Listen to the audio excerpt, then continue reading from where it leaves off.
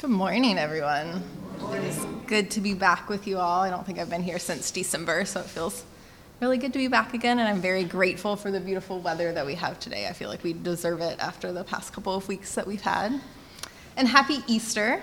I know that a lot of us are here because we've heard a lot of toxic Easter sermons that drove us away from those places into this place. And I know that it's really popular in UU churches on Easter Sunday to preach a kind of nature-y, new life sermon. But I really feel called today to preach like an Easter sermon. So I hope for the next 15, 20 minutes, you will all indulge me in Easter sermon. You don't have to believe it really happened. I'm not going to ask you to take any of it literally, but just come along with me on this ride while we preach a real Easter sermon. Is that all right? All right, thank you.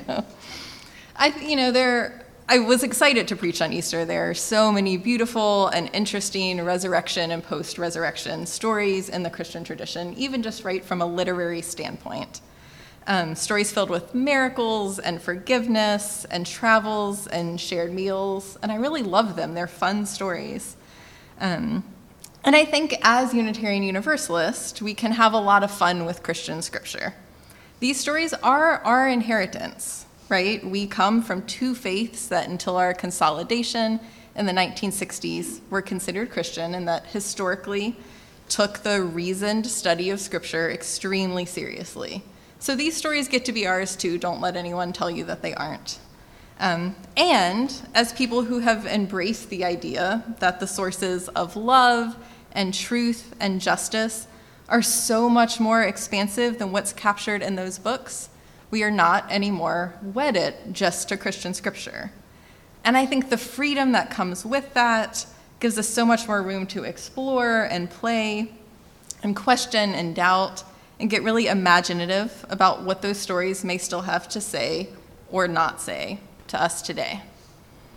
So I really thought I was going to preach, maybe a little irreverently, about one of the really fun ones, or ones that I think are really fun, right? The passage in John where Jesus appears to his disciples by the Sea of Galilee and proceeds to have what I like to refer to as a beach barbecue, right? Just a breakfast of bread and grilled fish with his disciples right there on the shore.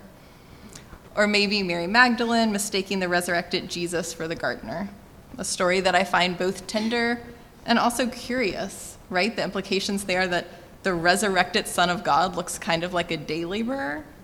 What are we supposed to make of that one?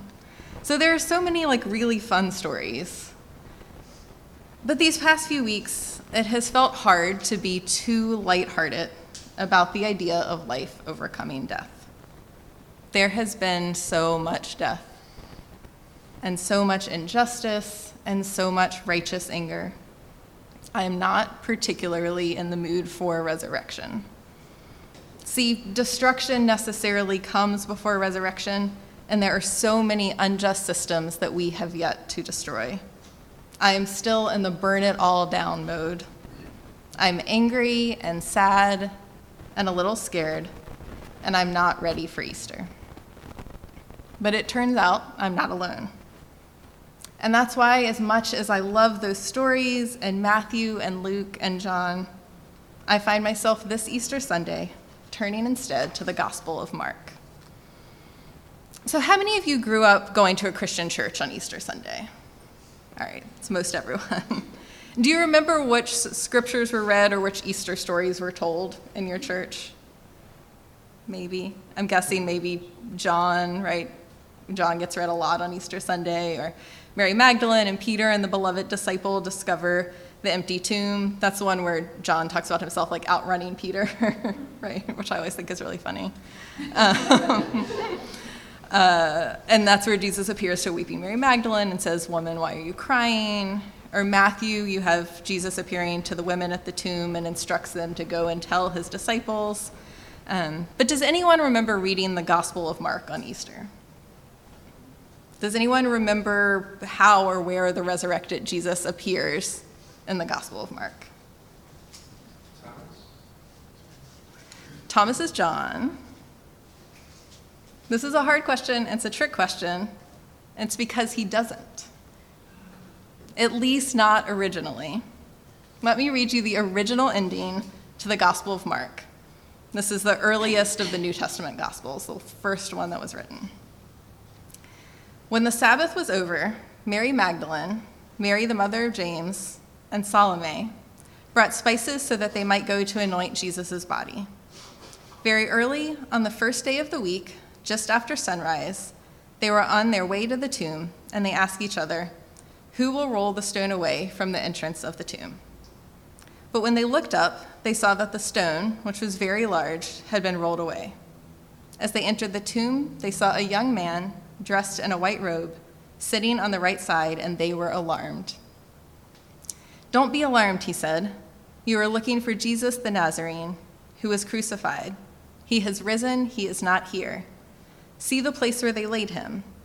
But go, tell his disciples and Peter, he is going ahead of you into Galilee. There you will see him just as he told you." Trembling and bewildered, the women went out and fled from the tomb. They said nothing to anyone because they were afraid. The end. Surprised? I am, as someone who has been proselytized to more than once. It is amazing to me that the earliest gospel account of the Christian faith, a faith synonymous with the idea of spreading the good news, ends with, "They said nothing to anyone because they were afraid." These women were not ready for Easter either.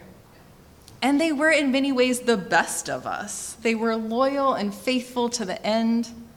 They were caring and brave and tender.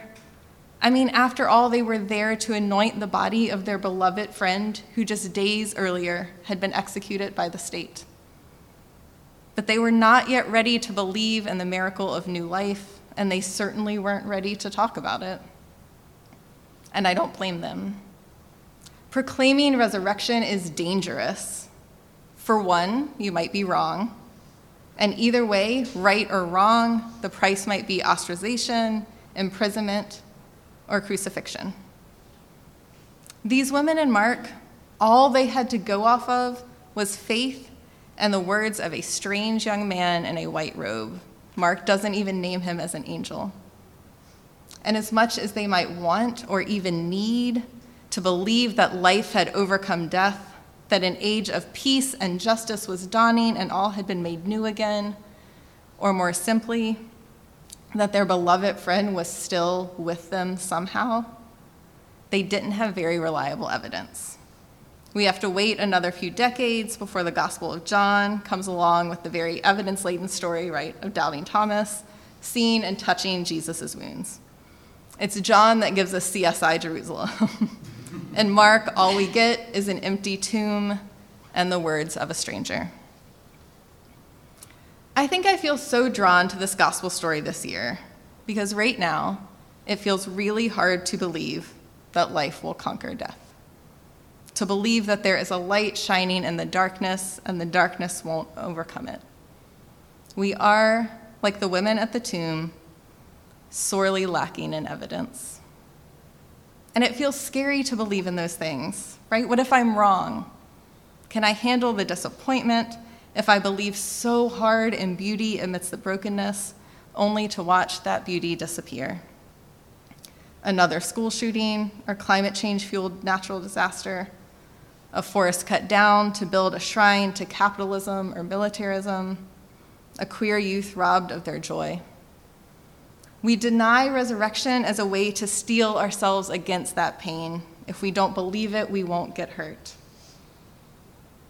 And like the women in Mark's gospel, even if we let ourselves believe in resurrection, we fear proclaiming it.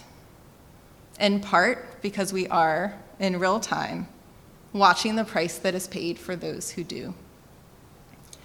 Our children went out in the streets this week announcing that this was the beginning of a new world, a world free from gun violence. They marched and rallied and told us that life must defeat death. Our youth proclaimed resurrection loudly and clearly, and they were met with letters from school administrators about unexcused absences and the penalties for missing class. They were met with accusations of insurrection and heartless, cowardly votes that ignored their cries and buttressed their fears. And 3 brave lawmakers stood beside those children and their parents, the constituents they swore an oath to serve. They too said death stops now. We must usher in a new kingdom, a beloved community where our children don't fear for their safety going to school, to church, to the playground. They too proclaimed resurrection, and they were stripped of their committee assignments, denied access to the people's house to which they were democratically elected.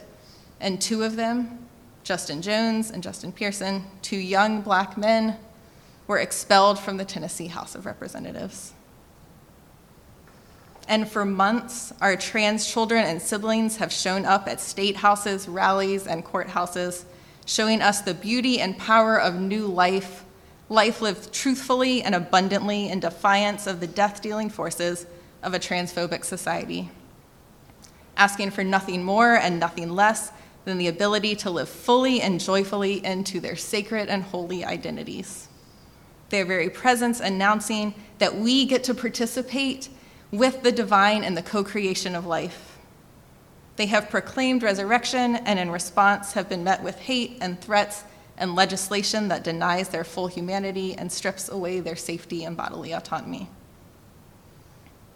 Trembling and bewildered, the women went out and fled from the tomb. They said nothing to anyone because they were afraid. Proclaiming resurrection is dangerous. You might be wrong, and either way, the price might be crucifixion. But that, my friends, is not a very good selling point for a religion. So at some point, later authors decided to add on to Mark. They made it match up better with the other Gospels and tied it all together into a neat little bow. In this version, a resurrected Jesus appears first to Mary Magdalene, and then to 2 disciples, and then to the rest. This alternate ending, that is listed in most translations of the Bible as an alternate ending that's added later, reads this way. Later, he appeared to the 11 themselves as they were sitting at the table, and he upbraided them for their lack of faith and stubbornness, because they had not believed those who saw him after he had risen. And he said to them, "Go into all the world and proclaim the good news to the whole creation. The one who believes and is baptized will be saved, but the one who does not believe will be condemned. And these signs will accompany those who believe. By using my name, they will cast out demons, they will speak in new tongues. They will pick up snakes, and if they drink any deadly thing, it will not hurt them. They will lay their hands on the sick, and they will recover." So then the Lord Jesus, after he had spoken to them, was taken up into heaven and sat down at the right hand of God. And they went out and proclaimed the good news everywhere, while the Lord worked with them and confirmed the message by the signs that accompanied it. I'm not buying it. It feels too easy and too tidy. It doesn't feel true, and it certainly doesn't feel relevant this week. So is this what the earliest Easter account has to offer us this morning? A choice between fear and silence, or a tacked-on fairy tale ending that lets us skip over any of the hard work of building the kingdom of peace and justice here on earth? We could decide yes, right? We're UUs after all. We are well within our rights to say this is a useless story with an unsatisfying ending, and we will find our hope elsewhere. We can do that. I won't get mad if you do that when you leave here today. But I am not ready to give up on Mark just yet. And I'll tell you why. It's these short sentences from the original ending. He is going ahead of you into Galilee. There you will see him. See, Mark doesn't actually leave us hanging hopelessly, caught indefinitely in disbelief, fear, and silence. Instead, it sends us back to the beginning. See, the Gospel of Mark begins in the city of Galilee, and biblical scholars and theologians who know more about this stuff than I do think the ending of Mark is a kind of literary device. You will see him in Galilee. To believe in resurrection, to find the proof that life overcomes death, go back to the beginning. Go back to where the story started. That is where you will find the risen Jesus. With the gathering of disciples, the feeding of the hungry, the healing of the sick, and the meal shared with friends. We will find our proof of resurrection not in apparitions, not in supposed confirmed and corroborated sightings, or in literally touching Jesus' wounds, but rather in the journey we make together, in the work we do, and in the embrace of the community we do it in. I think that there are two lessons that we can take from this as we confront our own fears and doubts and moments of hopelessness in Tennessee 2,000 years after the events of that first Easter.